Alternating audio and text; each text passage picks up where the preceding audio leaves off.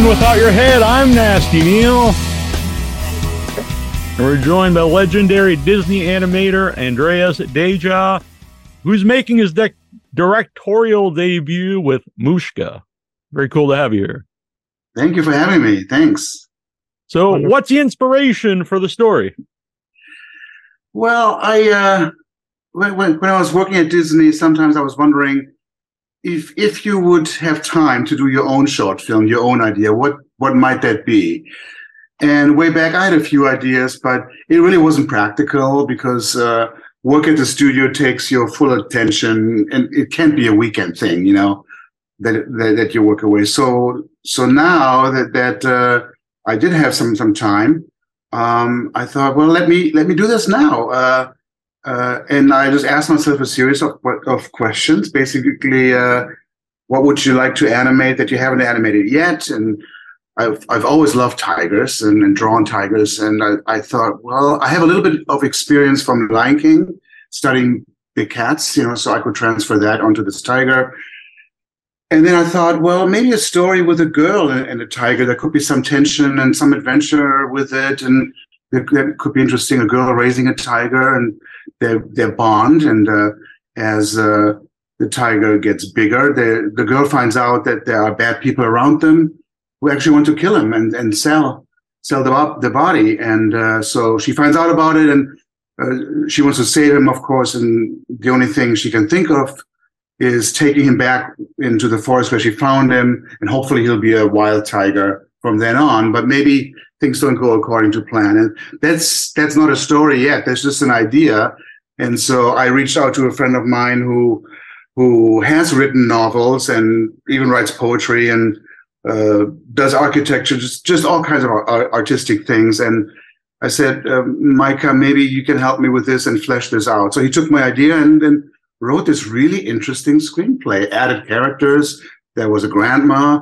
There was a father all of a sudden that she never knew, that she had to spend time with. And it really felt like a little novel. And I thought, well, it's pretty compact. Let's do this, you know? And so that's how we got started. I think it's so excellent that you took a tiger that you love for the Jungle Book, and Shere Khan is amazing. Oh, yeah. Always loved. The villains are so cool because they're so really much more expressive than the protagonist most of the time. And you took this character who is, you know, the evilest of evil, and now you've got Mushka, who is this dangerous animal, and you see that the entire time, even before things, you know, intensify. And I just find it really fascinating that you made this transition for this tiger. Yeah, the challenge with my tiger, with Mushka, was like he doesn't talk. You know, that's an entirely different thing. You know, when you have a humanized animal with human voices, that's what Disney is known for. And I've done that, of course, many times. But here is a tiger who is supposed to be expressive, and you're supposed to know what he's feeling at the moment, but he is not vocalizing that. He's a real tiger. And so the first scene that I actually animated of him, because I had very, very strong feelings about that, I started to do a scene in the middle of the film where Sarah has taken him back to the forest and says goodbye to him, and he does not understand what's going on. And she yells at him, said, go away, get out of here. And then there's this medium close-up of the tiger just kind of taking a couple of steps backward, because she's never yelled at him. You know, he's trying to understand what's going on here. So again, he's not vocalizing, but you need to see that in his face. So you had to be very careful how you portray that. And it actually was a challenge, but a really welcoming challenge, because I really hadn't done that. And I also the tiger is very realistic. Like Shere Khan is a tiger. We know it's a tiger, but there's like all these different features. It's very over the top, but your tiger is very real, and that there's so much in the eyes. There's so much going on in the eyes, and so subtle, but you can still see it as an audience member. Yeah, and the way I started out is with any assignment, it's really research. So I researched tigers, and I was very lucky. About a decade ago, the LA Zoo here actually did have a tiger mom with 2 cubs. So I was so lucky. And so I went down there and sketched, and a friend of mine took some footage so I could study that at home later, frame by frame. And then you also look at like National Geographic specials on tigers, and there are a few of those. And yeah, you just dive into the world of tigers and how they move and how they react. And that's a big part of any assignment, is to do your research. And that's also a fun part of the whole process. Yeah. Since it took you 10 years to finish, when people say that, sometimes people think like you're just working on it for 10 years, but like, so during those 10 years, like you were doing other things, so you had to find time to finish Mushka? Well, it was mostly Mushka. At the beginning, I think after we were done storyboarding, which took about 9-10 months, an offer came my way from a publisher to write maybe a book on Disney's classic animators, the ones that worked with Walt Disney. So I couldn't say no to that, since I knew some of those guys personally. So I did that, and that took about 10 months out of the schedule. And then I also did, over the years, a couple of exhibitions for the Walt Disney Family Museum in San Francisco. That took a little time, but Mushka was the main thing, the main gig for me during those years. And the main reason why it took so long is really because our crew was tiny. It really stayed small. Yeah, if you had 100 people working on it, it would be done in 1 year or 6 months even, But for me, because I was able to do so much animation myself, it's a very personal project. I have more animation in Mushka than in any Disney film that I ever did, because I animated so much on it. Mm-hmm. So along those lines, when you saw it for the first time at the premiere, with people, what was that experience like for you?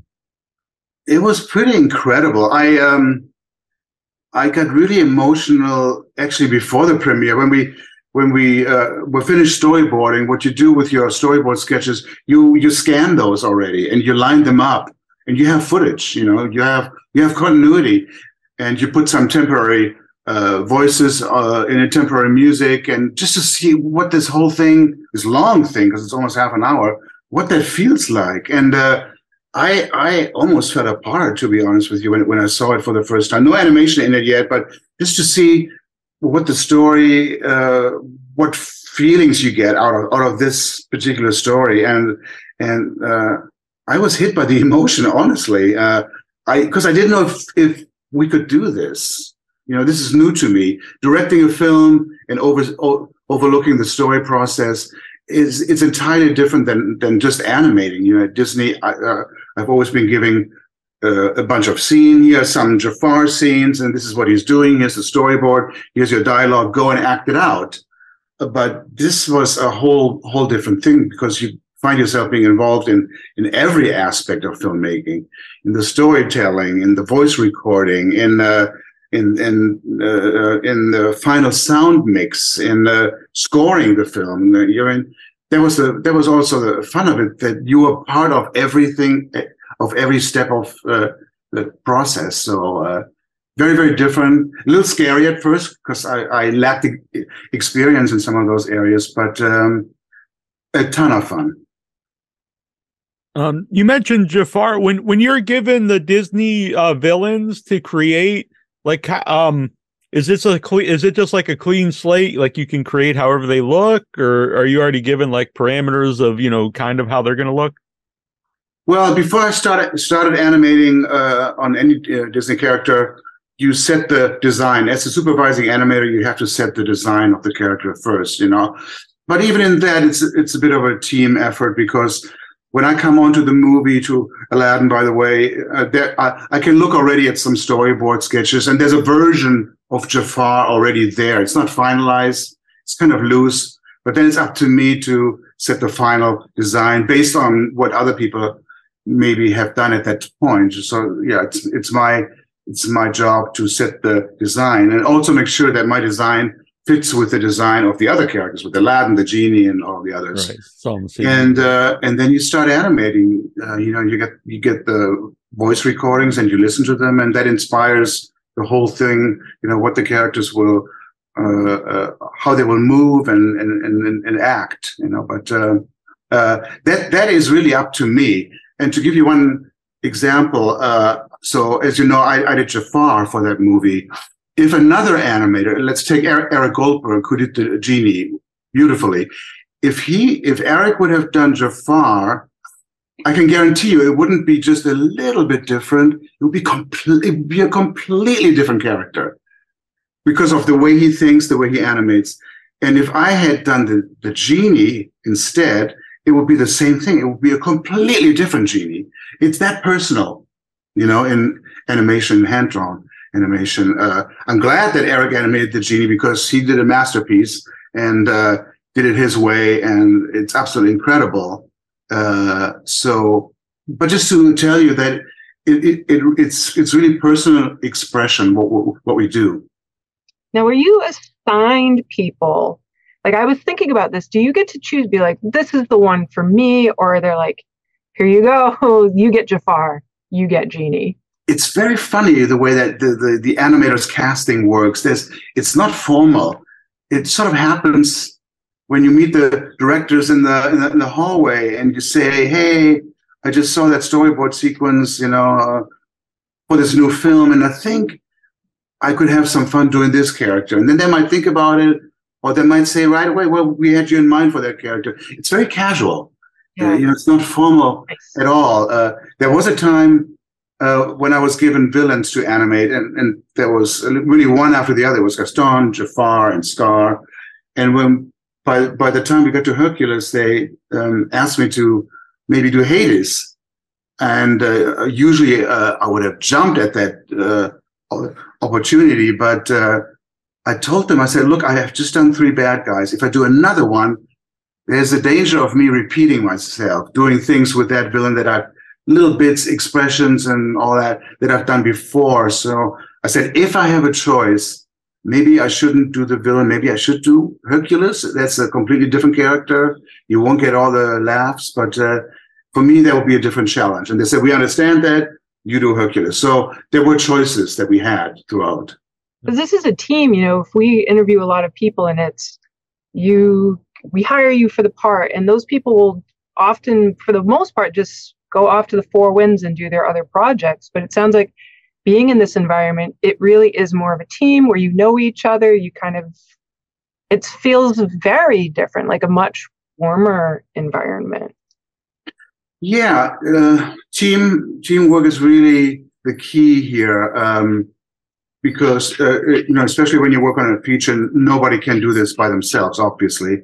And we did have people apply at the studio over the years who were very, very good. The portfolio was great and they could animate, but they really couldn't warm up to the idea that it's a team effort, that maybe your idea might not be the final one, that you might have to work with other people's ideas, and they left. And to me, it was actually never really a problem because I saw the benefit in it, because I could actually work with other people's ideas for my character that were really good ideas I didn't have. So, or I could help other people too with my suggestions. So to me, this whole team thing always worked for me. On Mushka, how much, since it was mostly you, how much of the characters, the voice actors, shaped what the look of the characters would be? Well, I came up with the look of the characters. I did that. The look of the background was mostly Natalie Francione-Karp. She painted just about 90% of all the backgrounds. It was just amazing. So there was really one person's vision. There's also an artist called Peter Merle. He did some development work, some research for the worlds that we see, whether it's grandmother's apartment or whether it's Siberia and what that might look like. So he also had something to do in a rough form what that might be. But Natalie painted all these backgrounds. We had a small crew, but a really strong crew who made this film. But talking about the villains that you've made, they're all they had their little buddies and their little flunkies, but this was these three guys who seemed all about the same, different sizes and shapes, but similar. How was that for you to have? It's like a very different formula for these villains who didn't have these big giant personalities like a Scar, a Jafar, etc. Yeah, had this been a feature, to be honest with you, an hour and a half length, I would develop those villains individually, and you would find out specifically who they are, what drives them. For a half-hour film or almost half-hour film, I didn't have time to do that. They just meant no good. They want to have money. They're ready to kill for it, to kill this animal and sell it. That is their main drive, and they're a team. They cheat during the card game to achieve their goal. So they're just bad. I of course gave them different mannerisms. There's the chubby one. I call him the boss, the one who has the hat. And then there's the creepy looking one who wears these glasses. You can't see his eyes. So yeah, graphically, you trying to distinguish themselves from each other a little bit. But overall, they are a small group of bad guys. So you have festivals coming up. What kind of festivals do an animated short play at? Well, you submit and you hope you get selected. We are in Palm Springs at the end of the week. We have a big day coming up on Saturday showing the film. We've done a couple of festivals in Europe beforehand, and we're going to just do more and see how it goes. And it's really fun showing the film in different countries even. We were in Germany, we were in Spain, now we're back in the US, and to see people react and respond is just really satisfying. And because me as a filmmaker now, I've lived with this thing for so long, and it was just here. The film these characters lived here in my studio, my home studio, and to see it just all of a sudden go out there into the world, it's a little shocking at first to let this thing go, But then reactions have been so positive and really heartwarming to me that it's just a joy sharing it.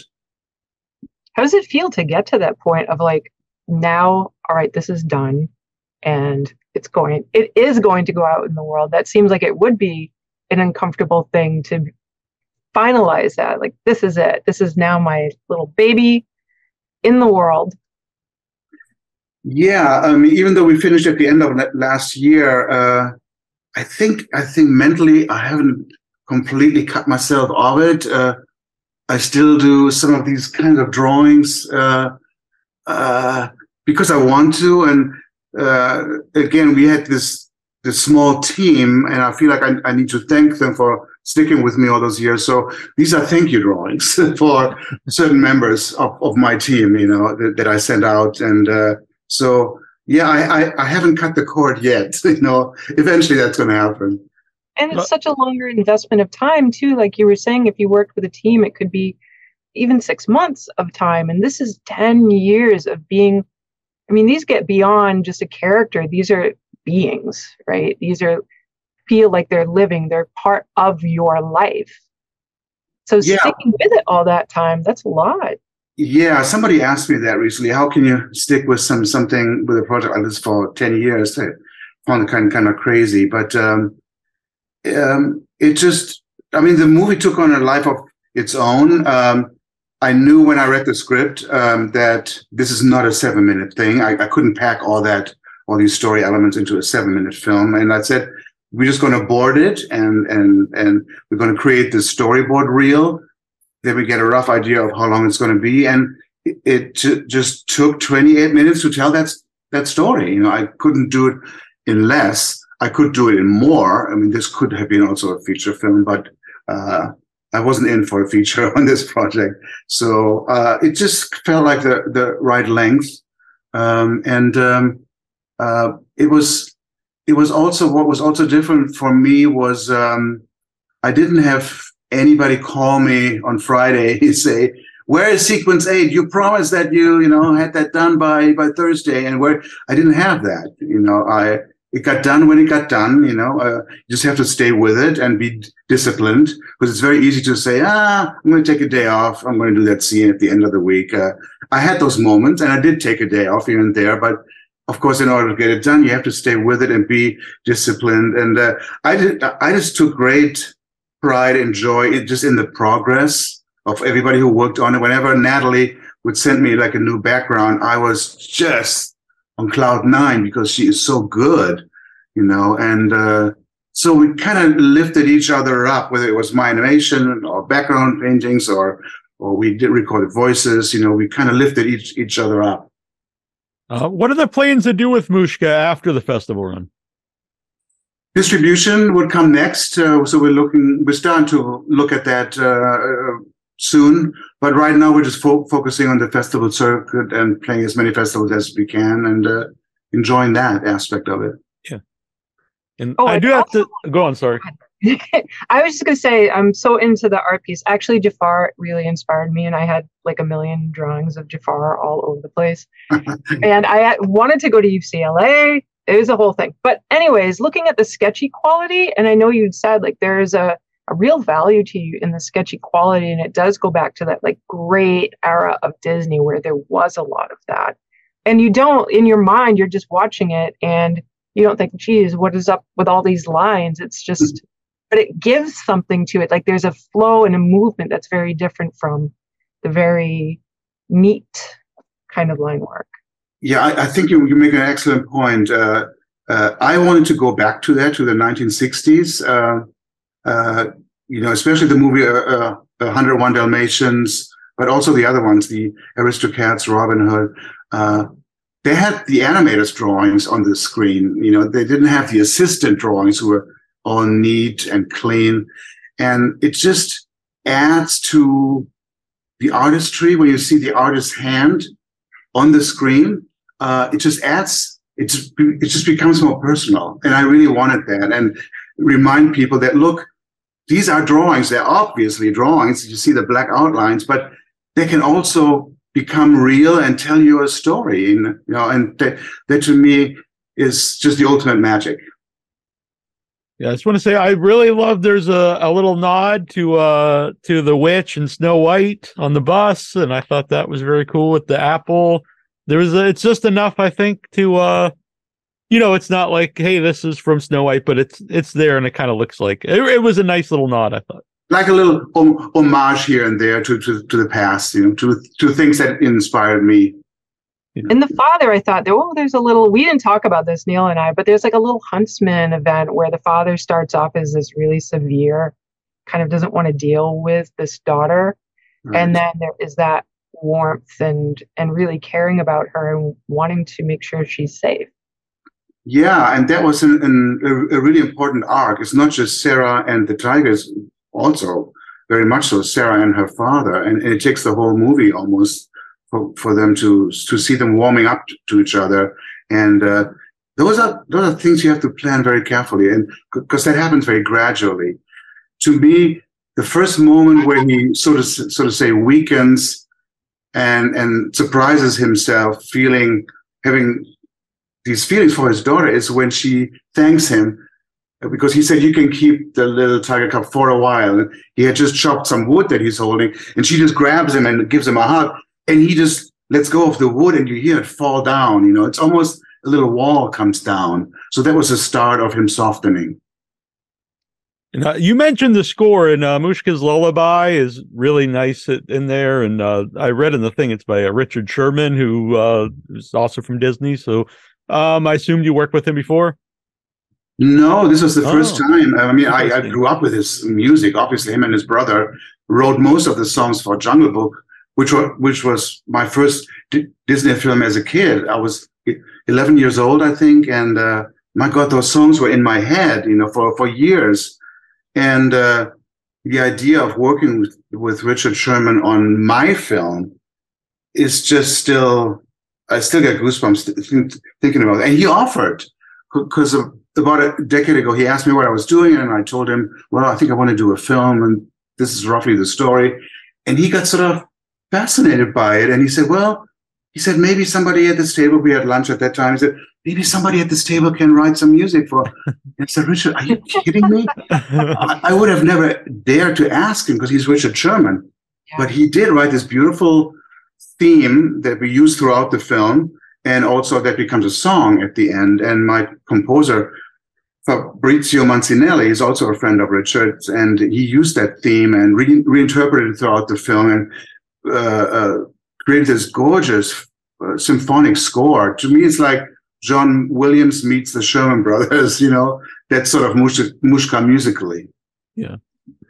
So people should really go and seek it out when it's at a festival near them, because we saw it on the small screen, but I imagine on the big screen visually and the music would be a great experience. Yeah, absolutely. Try to see the movie in a theater. We had the score. We recorded the score with the orchestra in Vienna. Very, very, very lucky to find those people. And of course, our final sound mix was done by none other than Skywalker Sound. So you're in for an experience if you see it big. That's amazing. How do you plan? Because, your size of your work is only so big. How do you plan that to be on a big screen experience? Or is it kind of just, well, I'm going to draw it and it looks great, and just by default, it's going to be amazing on the big screen? Yeah, I have a projection system here at the house, so I can see the movie on my monitor and check the progress and check for mistakes. But I can also screen it on a big wall, Oh, wow. So I did see it sort of on a large scale throughout the film. But it's just your choice, how detailed do you want to be? And we wanted to be just detailed enough to create a world, but keep it sketchy, keep it loose, and not overloaded with things that maybe aren't necessary to create an animated sketch rather than something that is very mannered and finished looking. And you dedicated to Eric Larson, if you would like to say something about him. Yeah, there came a time when I thought, well, I should dedicate it to somebody. And I thought, well, it could be my parents, could be certain artists, that influenced me. And then I thought, oh, man, Eric Larson is the one who hired you, and none of this Mushka wouldn't have happened. The career that I had wouldn't have happened if Eric Larson way back didn't see a potential in me. I was going to art school in Germany over there, and I contacted him because I had heard that he ran a training program at the studio to bring new people in. So I contacted him and sent him some samples of my life drawing, animal drawing. And he wrote back and he said, why don't you finish school? I had about 6 months left, and then we'll take you into the training program. So it was all because of him, really, because it would have been easy for him to say, well, you have to work on this, you have to work on that, you're not quite there yet. And my career would have been completely different. But for him to see something in my work that allowed me to join the studio, I had to dedicate it to Eric Larson. So that little boy who saw the Jungle Book, did he truly dream it possible that he would be where you are today? It really is that simple. And it was very linear. You write to them, you get some information, you take the information seriously, you go to art school, then you reapply seriously at that time. But I also have to admit that I was pretty driven. My art teacher way back at high school, when I told him that I wanted to become an animator, he said, boy, that's not going to be easy. It's going to be competition. And he said, let me tell you, animation has to be the most important thing in your life. It has to. And it really frightened me then as a kid. But now looking back, it already had become the most important thing in my life. It really was. So yeah, that all that passion and drive took me to Disney, and now to do my own films. Yeah. The great joy of being in our presence. Exactly. Yeah. You still drawing the pictures. Would you ever revisit Mushka? Yeah, somebody asked me that, and it could be a feature film. At this point, I'm happy the way it turned out. Would I revisit it and expand it? Maybe, but I'm not really thinking about that right now. Yeah. All right. Well, what is next? I'm playing around with another short film idea.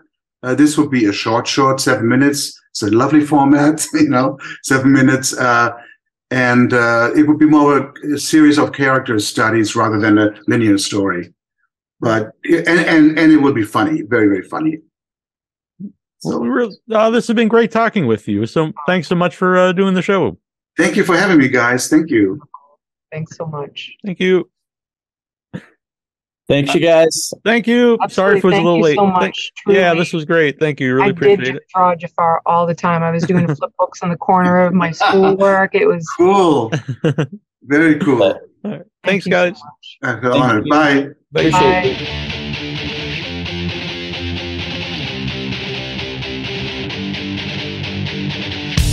An ancient evil, a cult like never before. The elder beer will throw out of every pore. Now faced with one decision that determines our fate. Let them win or exterminate. Do you bear the mark of the werebeard? This ain't no hipster trend. Do you bear the mark of the werebeard? The whisker wars must end. Do you bear the mark of the werebeard? Beer cannon is on the way. Do you bear the mark of the werebeard? It's time to shave the day. What's with this mad scientist and his hair growth formula? We need the scissors of Mustachia. Well, don't just stand there, Peach Fuzz. Join in on the crusade. Bring edge trimmers and air grenades. Do you bear the mark of the werebeard? This ain't no hipster trend. Do you bear the mark of the werebeard? The whisker wars must end. Do you bear the mark of the werebeard? The other beer wants to complain. Do you bear the mark of the werebeard? It's time to shave the day.